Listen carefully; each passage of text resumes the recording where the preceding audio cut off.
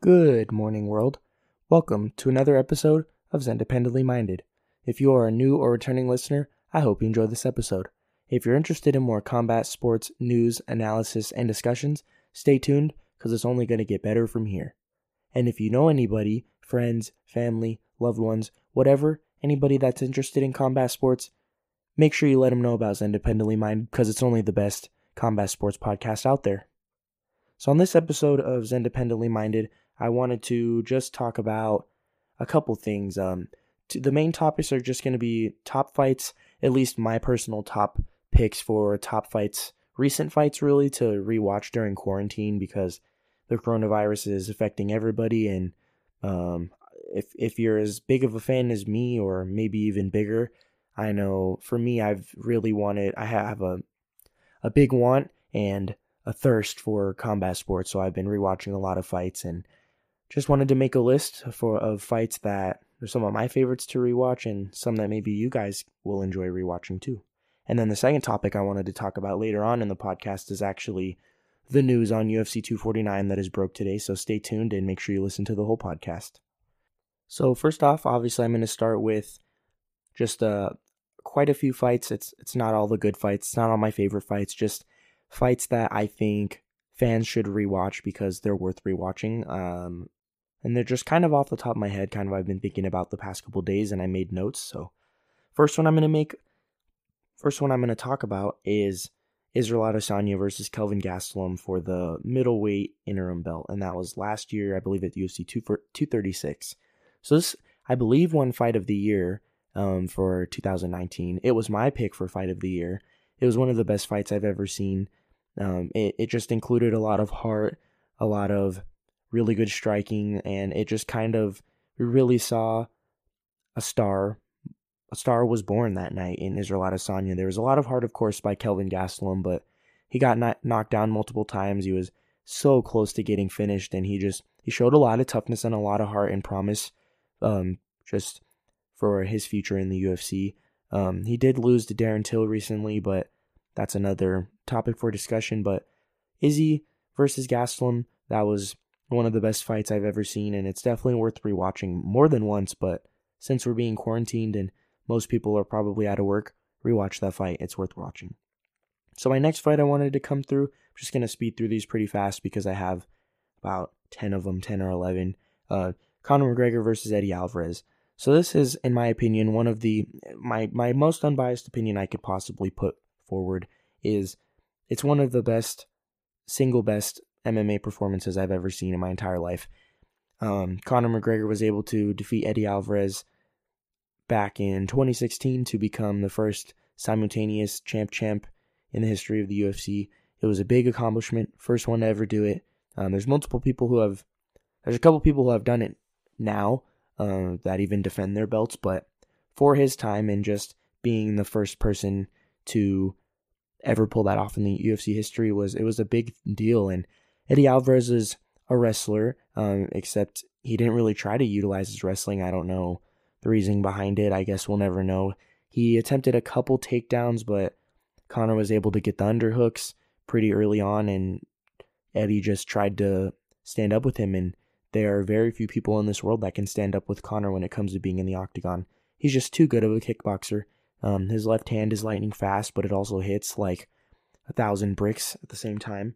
So it was definitely a highlight in UFC history, and it was a highlight in Conor McGregor's career, and hopefully he's able to revive his career and keep going on and keep doing great things and keep cementing his legacy in combat sports history. The next fight I wanted to talk about is actually another Conor McGregor fight, but it's Conor McGregor versus Nate Diaz 2. So this fight was another kind of roller coaster bout. It wasn't a complete domination from Conor or Nate Diaz. It was a back and forth battle, a bloody battle, and it was very iconic. And definitely we need to see a trilogy. Well, I really wanted to see a trilogy before, but I think Nate Diaz's time in the sport is done. He had a good win over Anthony Pettis, but when he fought Jorge Masvidal, he just looked slow. He's probably taken too many beatings to the face and to the head, and he's probably got a lot of brain damage. So for him and his health, and just future for him and his family, I would like to see him retire. But Conor McGregor and Nate Diaz too. It was one of the most exciting fights I've seen in a long time, especially for people who wanted to see how Conor would react to his first loss in the UFC. And we saw a lot of promising adaptations and evolution from Conor as a martial artist. And from a martial artist standpoint, he was able to manage the distance better. Of course, Nate Diaz has a much longer reach than him. He's taller than him. He's naturally heavier than him. And he saw in the first fight that Nate Diaz was coming forward too much, and Conor just implemented a game plan of leg kicking, and then it kind of changed how much Nate Diaz was going to be pushing forward. And Conor McGregor landed, I think, 3 knockdowns in the fight. So he was dominating the fight, but he did get tired, and then Nate Diaz was starting to tee off. Conor got a second wind, and then Nate landed that takedown at the end of the fight. But Conor definitely won the fight. Sometimes I see some weird threads of people saying that it was a robbery, but I mean, Conor knocked him down 3 times, and Nate didn't do anything besides the one takedown at the end of the round. So, but that's one of the greatest fights I've ever seen for sure, and it's definitely worth rewatching without a doubt.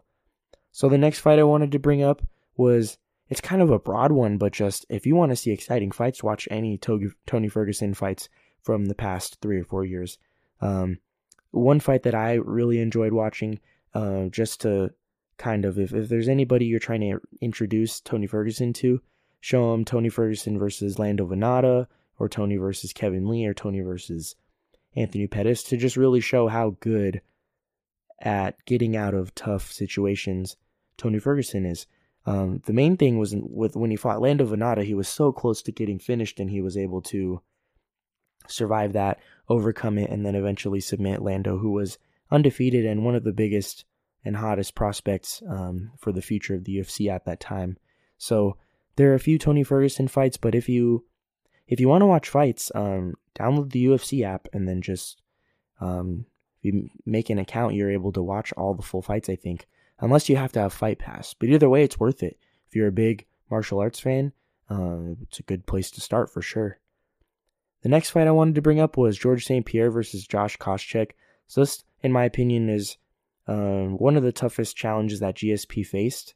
And being that GSP is the greatest of all time, in my opinion, this is just a fight I can rewatch time and time again, because it just shows how good GSP was able to implement a game plan. I think he's the greatest at having a game plan, sticking to the game plan, and if he ever has to deviate, he does it in the safest, smartest way possible.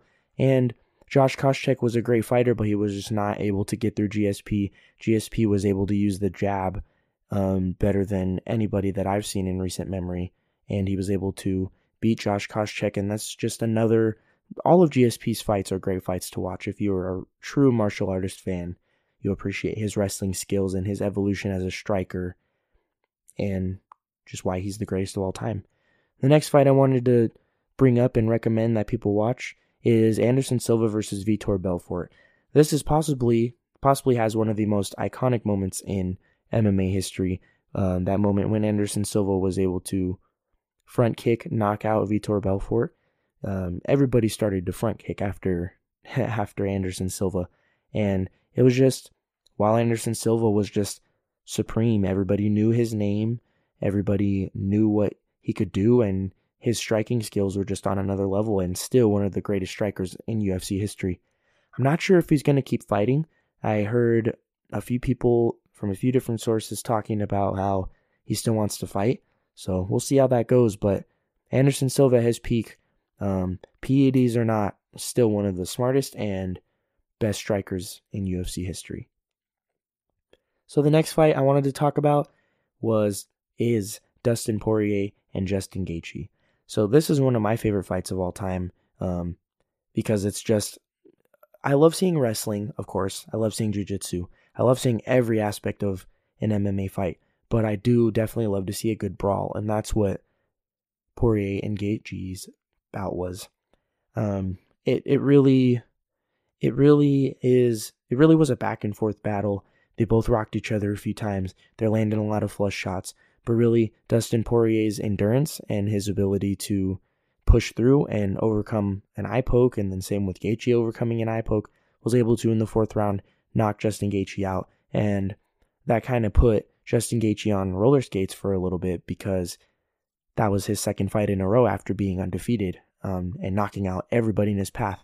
And then he lost to Eddie Alvarez, and then next fight he loses to Dustin Poirier. But like I've said in the past, I give respect to all fighters. It's just, being a not Justin Gaethje fan, it's kind of satisfying to see him get rocked, and it's exciting to see anybody get rocked in a fight. It's part of the sport. It's part of our instincts and our nature to just kind of get the adrenaline pumping, and that's why I get always nervous, butterflies, when I watch these fights. But Gaethje, Poirier, definitely a fight to rewatch. The next fight I wanted to bring up was, it's Justin Gaethje again. He's on this list. It's Justin Gaethje and Michael Johnson. So this is another fight where you always love seeing someone make a comeback. In any sports, comebacks are exciting. Basketball, football, baseball, and especially in boxing and MMA. So Justin Gaethje was definitely down. He gotten rocked many times, very close to getting finished when he was fighting Michael Johnson. And Michael Johnson he's a shifty striker. He's fought and he's beat some good guys, some top contender guys. He's been able to beat him. He's kind of a journeyman, but he's a long guy. He's very lanky. He should be fighting in the welterweight division, but anyways, it was just a back and forth battle, and eventually Gaethje was able to knock out Michael Johnson. But there's a very, very, very famous shot of Gaethje swinging and missing, and then Michael Johnson landing a perfect, picture-perfect shot, straight right on his chin, and Gaethje got rocked. But he's a tough guy. He's as durable as anybody out there in the lightweight division, and he's definitely the dark horse in that division. So Gaethje and Michael Johnson, definitely a fight to rewatch. So the next fight, it's actually 2 fights, but Max Holloway actually has 3, technically 4 fights on this list. But Max Holloway, whenever he fought Jose Aldo, both times. There's not really much to say about Max Holloway that hasn't been said before. He's the greatest featherweight of all time, one of the greatest fighters of all time. He's only 27 or 28, and he's been able to do so much in the featherweight division, and it's going to be exciting to see if he's able to rematch with Volkanovski. Whatever is next for him, I'm definitely going to support him. He's one of my favorite fighters, and just to see him be able to dismantle and just dominate who many consider the former or best featherweight of all time, someone who was undefeated for 8 or 9 years before Conor knocked him out. It was just a great statement for Max Holloway, and he reigned supreme for a very long time until Volkanovski beat him. But the next fight is Max Holloway and Dustin Poirier 2. So this is another brawl. This is another all-out war that I saw live. It was actually the main event in UFC 236. So we got Israel Adesanya and Kelvin Gastelum. Then the fight after that, we got another 5-round war with Holloway and Poirier. And this is what set up the unification bout with Khabib. I think that Max Holloway wouldn't have had a good chance against Khabib either, because, I mean, let's face it, Max Holloway is a striker. Khabib is a straight up wrestler, a brawler. No one's been able to stop his takedowns except for Gleason when Gleason was on the juice. Well, that's also a topic for another discussion, but just seeing Dustin Poirier able to match and then eventually outbox and outmaneuver and outpace one of the fastest paced fighters in the UFC, it was very impressive, and I was very happy for him. It was a big win for him.